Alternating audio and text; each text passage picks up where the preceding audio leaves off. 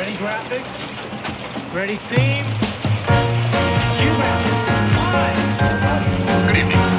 For your information tonight. We found out at some point, I can't remember when, that Murphy was, in a way like the women on the Golden Girls, surprisingly appealing to kids. Because in some ways she behaved like an impulsive, bratty kid. But she was a kid who had power and confidence. Hi, I'm Jessie Mullins. Hi, I'm Lauren Milberger, and welcome to an interview episode of the Murphy Brown podcast, which are some of our favorites. I mean, as fans, they're our favorites because we get to talk to the brilliant minds behind Murphy Brown. Yeah. So we do talk about a few things. We want to make sure that everybody knows the references we're making in this. Yeah, we realized we started making some references when we were talking to Steven Peterman, and we just want to be sure that it's clear in case you aren't listening to all the episodes. I mean, we hope that you are. Yes. But in case you aren't, or we haven't mentioned these things for a few episodes, we don't assume you're keeping a spreadsheet of everything we say. Exactly. So when we talk about Corby is Corby Siamis, writer and producer of Murphy Brown, and as we have been learning from the writers from said writer's room, Diane English's right hand. Yes. And leader of the writer. And then at one point, Steven mentions Bev Dixon, who was Candice Bergen's dialogue coach. And then if you're unaware, the episode that Steven and his writing partner, Gary, who eventually went on to executive produce the series, which we'll talk about their credits when you get into the interview.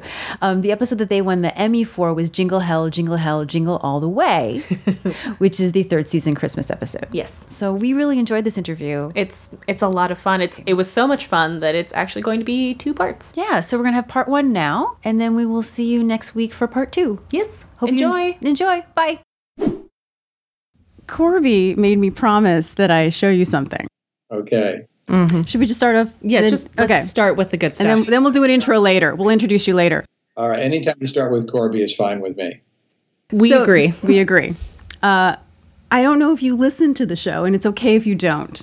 I wanted to be a virgin when I came to you. Perfect. That's how we like it. Just like Rocky Horror Picture Show.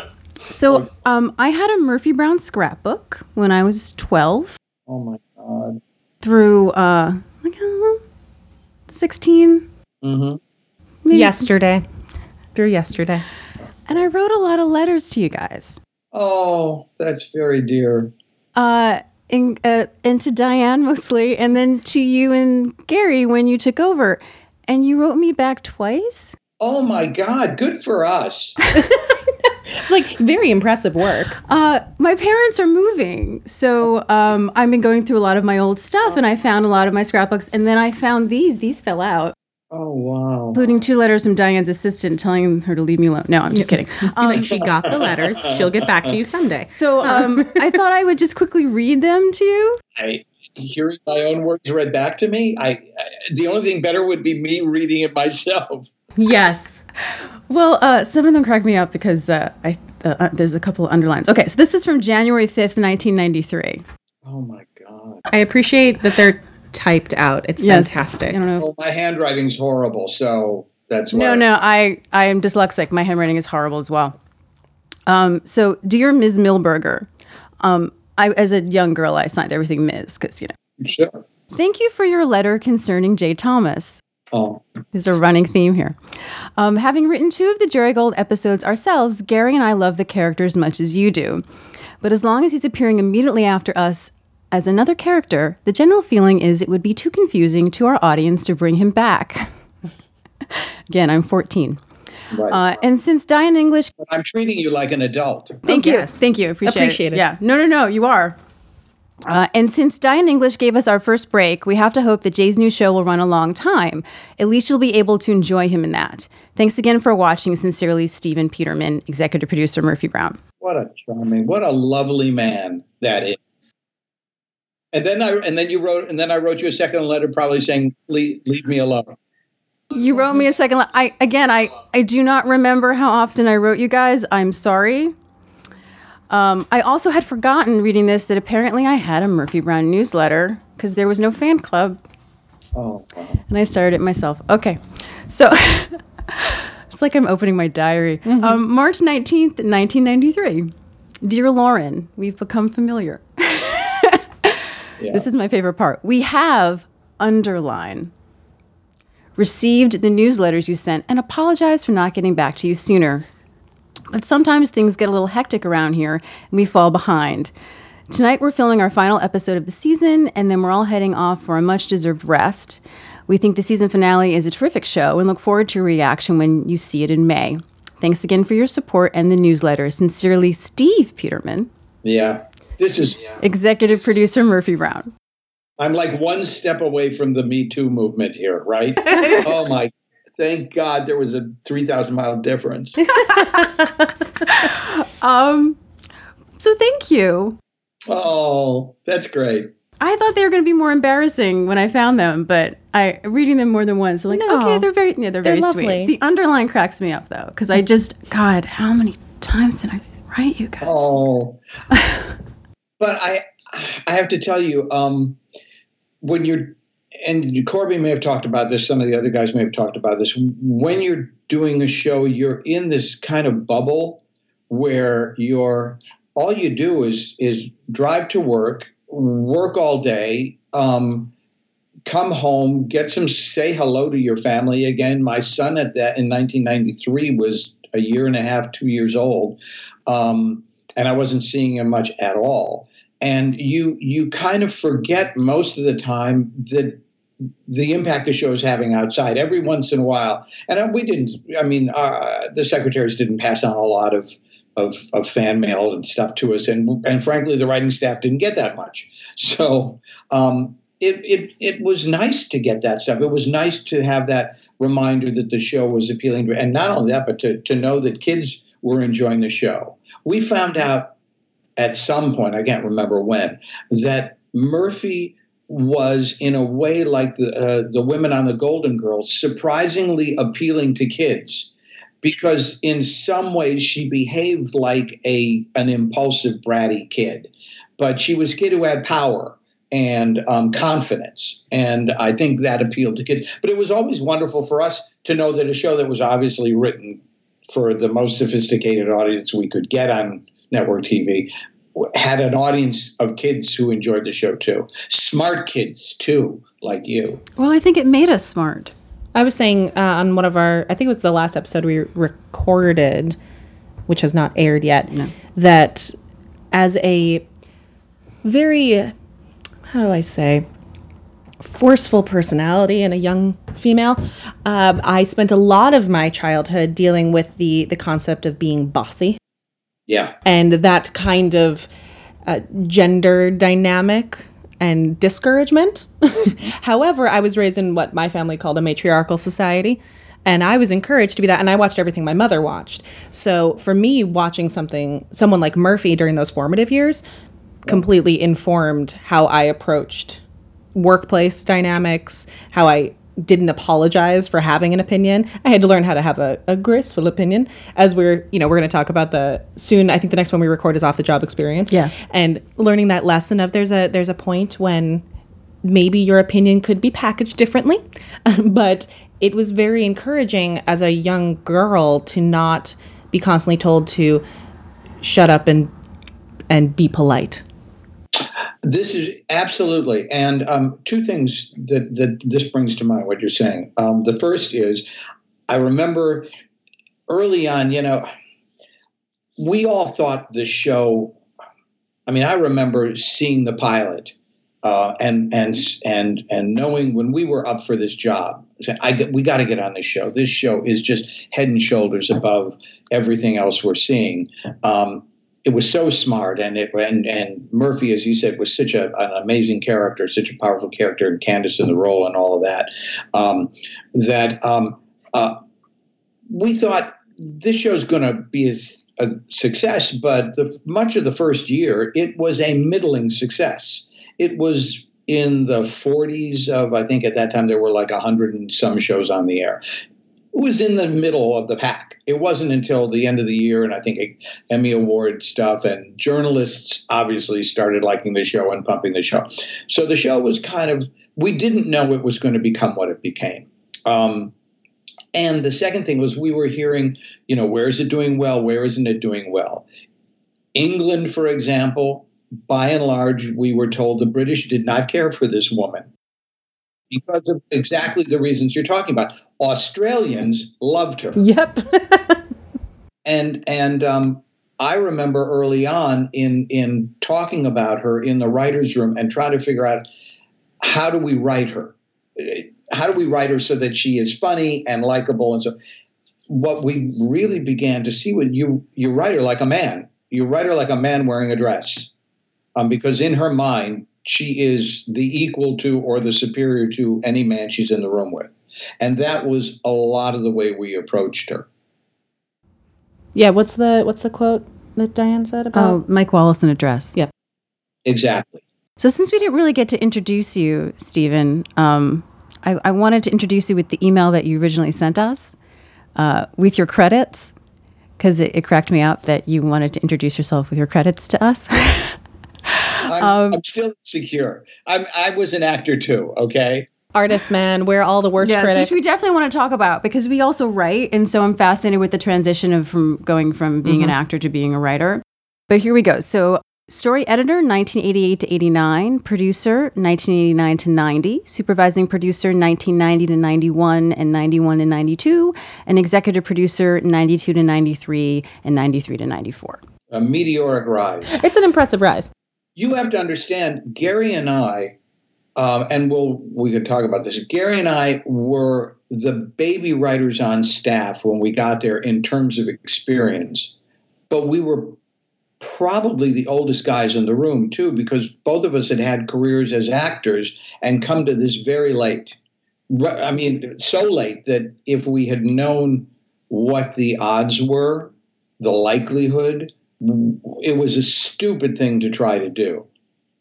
So, I mean, part of that was I am still somewhat surprised by the longevity and of my career and by the things I've been lucky enough to be involved in. Well, I think there's a certain intrinsic quality that all actors have of we are trained to seek approval and validation. And we're always waiting. We're the product and hoping to be chosen. So I think that's something that's hard to shake, even when you become the creator. And even when you are successful, a lot of actors talk about imposter syndrome, right?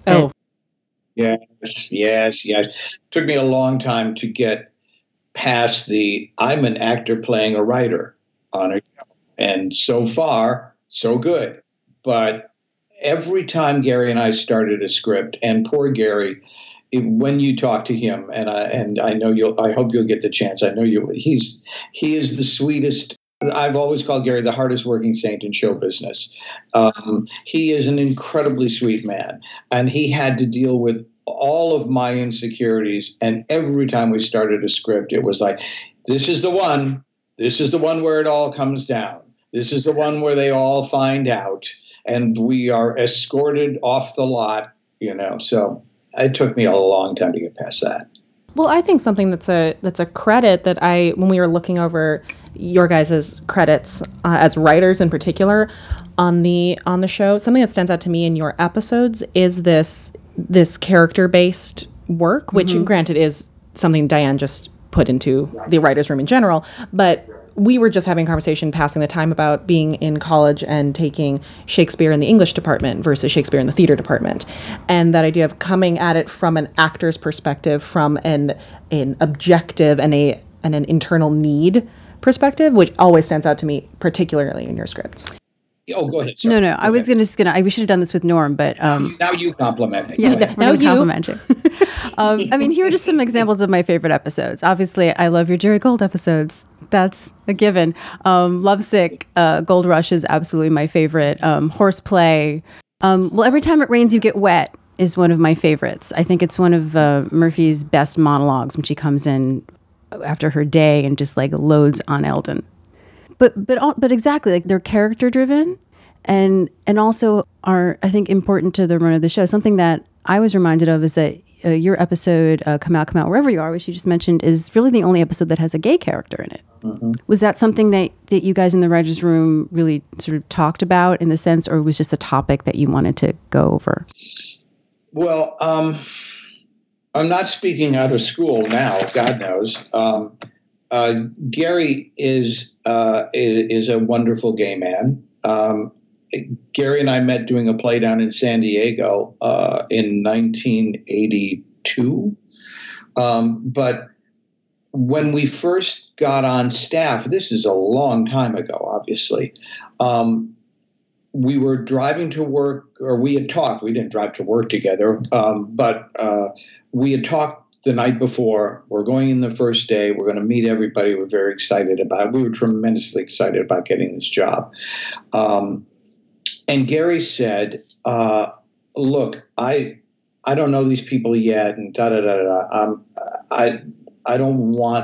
not comfortable yet letting people know I'm gay. And I was like, look, it's your call. Obviously, I'm not going to say anything. He's gay. I have a gay partner. I wasn't going to say anything. And I said, fine, it's your call. You let everybody know. And when you're ready. And we sat around the table with Diane and Corby on the first day, and everybody's talking a little bit. And then Diane took us all to lunch in the executive dining room.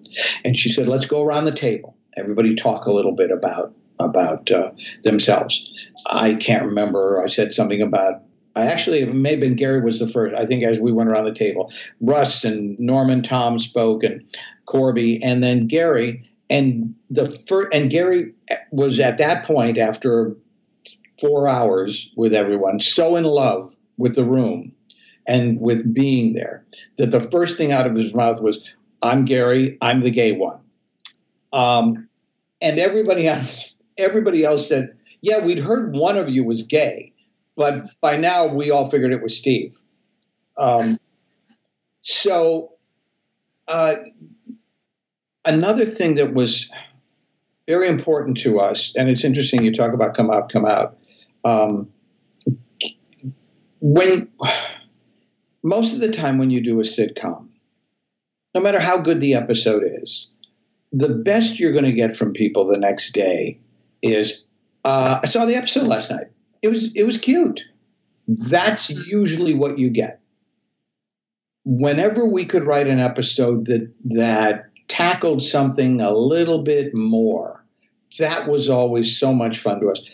When Gary and I started writing together and got our first job, it was right in the middle of the first wave of the AIDS crisis. This is a very long answer to your question, but I think it's important as to the quality of who we were as a writing team, and who, as a matter of fact, it appears we're now going to be if things work out and we all go back and do some more episodes of Murphy. But Gary obviously had a lot of friends who were ill. Gary and his partner had been together for a long time. They were, fortunately for the two of them, had been monogamous for a long time. But nobody knew exactly what caused this and where it came from and blah. And so nobody knew if they were exempted or not.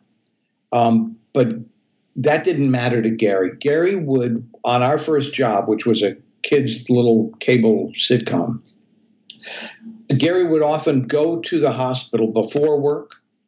He would sometimes, if we had a long enough lunch break, he would go to the hospital at lunch. He'd visit friends of his who were dying.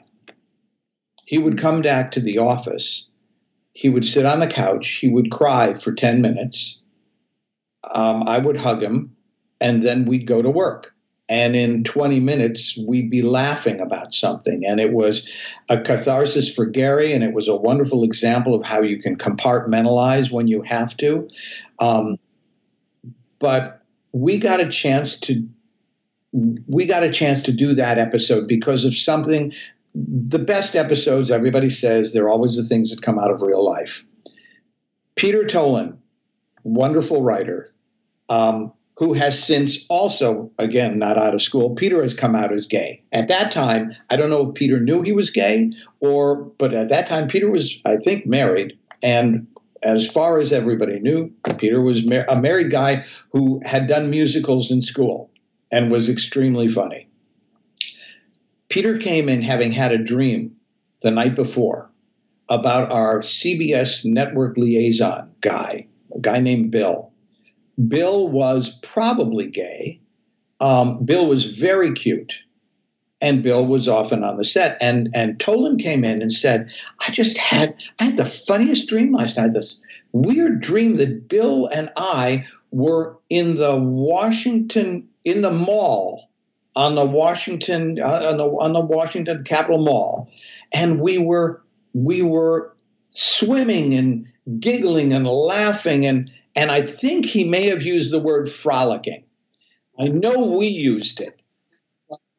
I think he might have used it, but he told this dream and he said, that's the weirdest dream. And Gary and I looked at each other and was like, Jesus Christ, Peter, that is a homoerotic dream. And he was like, no, it isn't. It's just this crazy dream. And we talked about it, the two of us, and we went to Peter and we said, we think there's an episode in this. Do you mind if we take your dream and use it? And he said, I don't care. I don't know. I don't know what you see in it or something like that. But he graciously said, no, you guys have an idea. Go ahead, run with it. So we came up with this thing, and it was so much fun for us, and obviously so much fun for Gary to be able to explore the stereotypes of people and their impressions. Miles' fear that he might be gay. And him going to everybody on staff and talking about what does it mean if I am, and do you think I am, and all of that stuff, and the reflections that it caused all the male guys on staff to have, and the different reactions of the women on staff. It was also, I think, maybe the first episode in which we had a full written scene in which Murphy did not appear. The scene where Miles goes to Phil's bar with the network guy and has this conversation with him. A wonderful actor, who we used in a number of things, and a terrific actor, whose name escapes me now. I'm afraid I'll get it, but you guys can look it up. But that was the first scene that Murphy wasn't in, and and it was a kind of a big deal to have a scene like that where she wasn't in, because so much of the show was Murphy driven, and so much of the first 4 years. And one of the reasons that Candace was so exhausted all the time was the enormous amount of work she had to do. But that episode for us, you got it. Yeah, that episode was so impactful, so wonderful to write. And then the best thing that happened was, and again, I'm sorry this goes on so long, but this episode is one of my all-time favorite things that I've ever been involved in. The day after it aired, we were in our office working on something, and we got a call from one of the assistants saying there's a guy on the phone from an AIDS hospice in Massachusetts, and he wants to talk to the guys who wrote last night's episode. So he gets on the phone with us, and he says, I just wanted you to know, and again, take this back. This is where people are dying every hour of every day, and nobody knows for sure what's going to happen. He said, I deal with people who are in terrible shape. They are angry, they're frightened, they feel alone. Last night, and Murphy was very popular, not only with the Australians, but with the gay community. Murphy had a big gay audience. There's a bar in West Hollywood called Rage that used to have viewing parties on Monday night, and it was right near Gary's house. But he said when the episode started and people realized what the episode was about, the phone line started ringing. People were calling. People saying, are you watching? You got to watch. You got to watch the show. You got to see what they're doing on Murphy Brown. And he said, people who haven't laughed in a very long time were laughing last night.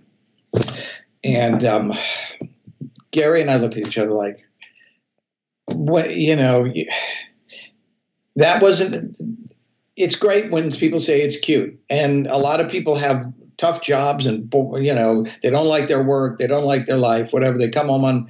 We've had people say to us, I used to look forward to Monday night because it was the first day of the week and I didn't want to be at work. And I said, tonight I get to watch Murphy Brown. And to have that kind of reaction meant more to us than anything. It's one of the things that I treasure about the career that we've been able to have. And I look forward to when you get a chance to talk to Gary about it, because after some of the things I put him through in our partnership, it was nice that was something that we did together, that he got a chance to do. It was also one of the only times that CBS, I think that episode aired on a Wednesday night, and it aired on a Wednesday night because CBS gave us a bullshit reason about, we're doing some promotional thing with blah, blah, blah. And the truth of the matter was they were uncomfortable with the episode and they wanted to bury it a little bit. So they moved it to a Wednesday night. And it got us an Emmy nomination. So that was great. I think that's something that we as artists, that's why we're in this, is the opportunity for commentary and change. And for me personally, I'm a huge lover of genre fiction and Shakespeare and these things that are universal platforms that you can experiment with representation. And the idea of having the opportunity to put something out there that we don't see as often and represent those that are not the easiest in whatever time period. Seeing those characters then, I'm so excited for, because this show has always done that. The show has always, pushed the boundaries of what was okay or what people thought the demographics wanted to see. And I'm very excited for this reboot and this revival, because we have so much more to talk about now. Yeah, I mean, the biggest thing and the big reason we wanted to do the podcast too is to sort of show how relevant the show still is. And there really is rarely an episode where we aren't able to connect something to today. I was just saying in an email to Corby that in one of our last aired episode, I mentioned Antonin Scalia, that about we trying to saint someone who, now that they're dead, and not acknowledging the difficulties we might have had with said person. And she had mentioned, good call on that. And I said, we don't have to go far rewatching these episodes for a recent parallel. It's all of these things are still happening, and sometimes on the nose still happening. And really the main reason was we wanted to have fun. Yeah. But we wanted to bring the show streaming or on DVD, because there seems to sometimes be this argument, the reason it's not on is because it's just dated. And it's not. No, it's really not. No, but I do think one of the big reasons it's not on was, from what at least I remember Diane talking to us about, was the music licensing. No, we know the real reason. No, we know the real reason. Yeah.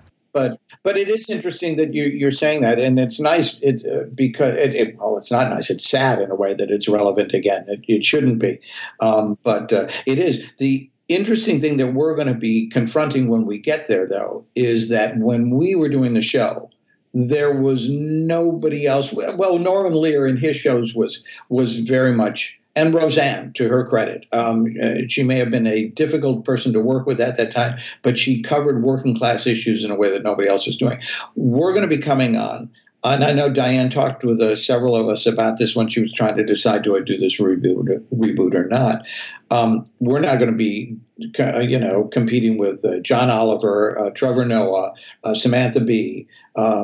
Every late night host has a wonderful monologue. Seth Meyers is great at it. Colbert obviously is great at it. Jimmy Kimmel has become the voice of the common man at it. So, and we're going to have to find our own way into it. And I know Diane has some ideas about that, and we've all been thinking about it. But obviously, we won't be able to comment on the day-to-day stuff because everything changes in 2 hours right now.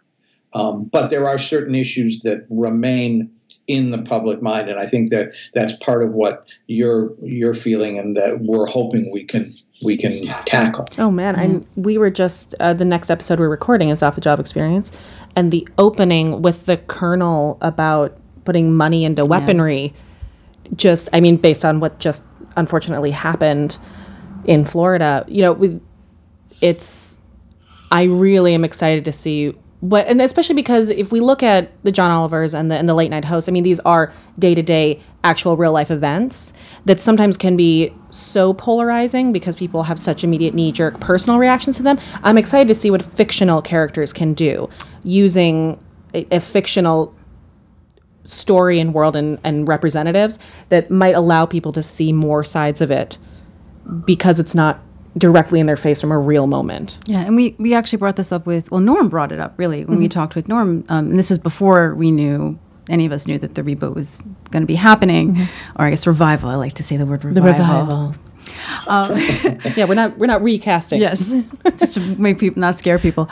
Was that, yes, there is obviously your John Olivers and your Samantha Bees, but there is something to be said about dramatizing something and the impact that it has on people, and it is a different way. Some people can look at late night hosts as being preachy. I don't agree, but some people can. Whereas when they see something in a dramatic setting, sometimes it seeps into your brain in a different way. There's no question, but my cynical side, or my, I don't know, jaded side, says that the people who are going to watch this revival are people who liked the show. And if you liked the show, you were already in this camp. And if anything, positions have hardened in this country since that time. And I don't know, what. I don't know if minds will be changed. I don't know. I mean, the facts can change people's minds. I'm not sure if any of this can. We're certainly going to do our best. And Diane, we always used to say too that we weren't. Obviously, we were all somewhat liberal in our leanings, but we went after whoever was in power, and we held them to account. And when the Republicans were in power, we teased them, and when the Democrats were in power, we went after them. So we were equal opportunity because we were trying to make a show that was funny and entertaining. It'll be the same now. So we'll see. But I know, Gary and I had to write the episode that started off the 5th season, Murphy's response to Dan Quayle, and that I don't think changed a single mind. The people who loved the show loved the episode. People who loved Dan Quayle thought it was preachy, and some of it probably was. At the time, we were angry, and we felt we'd been pilloried unjustifiably, and so there were things in the episode now that I look at and say, well, maybe we're a little heavy on that, but that's a good. You do what you do. Sorry, that's actually something I did want to bring up, because having to take over the show, let alone have to come back with this reaction to this huge media circus that happened. I sort of joke that I can't even just look at any of the coverage anymore because I have a whole scrapbook full of it. And it makes me a little nauseous. But can you talk a little bit about sort of the daunting, what you had to go through coming back, and taking over the show at the same time? It was awful. It was a scary enough proposition to be taking over. It was a tremendous honor for Diane to pick us, because, again, we had been the babies on staff when we came in, but we had stayed there, for 4 years and 100 episodes. And Diane handing the show off was a tremendous sign of support. But then the Dan Quayle thing happens. It's Diane's final episode. It's the 100th episode. It's the birth of the baby, everything. I mean, it was a spectacular episode and wonderfully done, wonderfully written. The audience going crazy. And then Quayle does his thing. And Diane, like a protective mama bear, every time Quayle says something, or some other Rush Limbaugh or somebody says something, Diane can't help it. She says something. And I think that was the Emmy Awards where she did her thing about, well, I think we raised she'll do a better job than the Reagans. And it was like, Gary and I were sitting there, we understood it was her baby and it was being attacked, and we might have done the same thing, but we're saying to ourselves, oh my God, Diane, you're not going to be here. Yeah, we have to deal with this. Don't say anymore. Stop saying things, because it just built over months. And so it became like, what the hell kind of episode is going to satisfy anybody? This thing was built up so much. in the public eye. How is Murphy going to respond? And this is our first time running a show, and it's this show, and it's beloved. And then we're writing the script, and then somehow copies of the script get out, and Rush Limbaugh gets a copy of the script and is reading lines from the script. And if you want to know every writer's nightmare, it's Rush Limbaugh reading badly your stuff. So, and I mean, Gary and I are like, not almost like looking over our shoulder in the parking lot, walking to our cars at night. And then the filming of the episode, we were so new to running the show. This was an hour episode. And if we'd been smart and more experienced as executive producers, we would have done it over a 10-day period or something. But we tried to do it in a normal week. So Candace jumps into the deep end of the pool, having herself been terrified by, all this brouhaha. I mean, it's a TV show, but it's on the front page of the New York Times. So we shot the episode in one night. And I apologize to Candace whenever we see each other for having put her through that, because we were too stupid to realize what we're trying to do here is enormous. Let's break it up. But that was our learning curve as executive producers. And ultimately, I think overall, a lot of the episode holds up. And I think what I'm very proud of is our use of real life stuff in the episode, the clips of Dan Quayle on television, the real newspapers, real commentary. I'm very proud of the way we were able to incorporate that stuff into the episode. And most shows didn't have the opportunity or the reason to do it. It's something in a strange way we wound up being able to do on Hannah Montana years later. And I was thrilled about how I love when you can do that sort of meta stuff, and it doesn't pull you out of the show because the show necessitates it. And your audience knows that they're watching a show that is relevant on multiple levels. So there's a lot about that episode I like a lot. There's some of it I think was us, again, being a little preachy, but it was a terrifying thing to have to jump into. And people used to say to us, wow, you guys this is great, right? All this publicity, this must be fantastic. And we were like, just look over there. Look over there. We'll do our first couple episodes and get comfortable. But, it was just a monster moment in television and viewing parties and CBS and people doing things about the viewing parties. It was crazy. I mean, in hindsight, of course, it's baptism by fire is great if you survive it. Yeah. But you don't know in the moment. And we also then had to deal with that first season back. Now there's a baby. How much do you include the baby?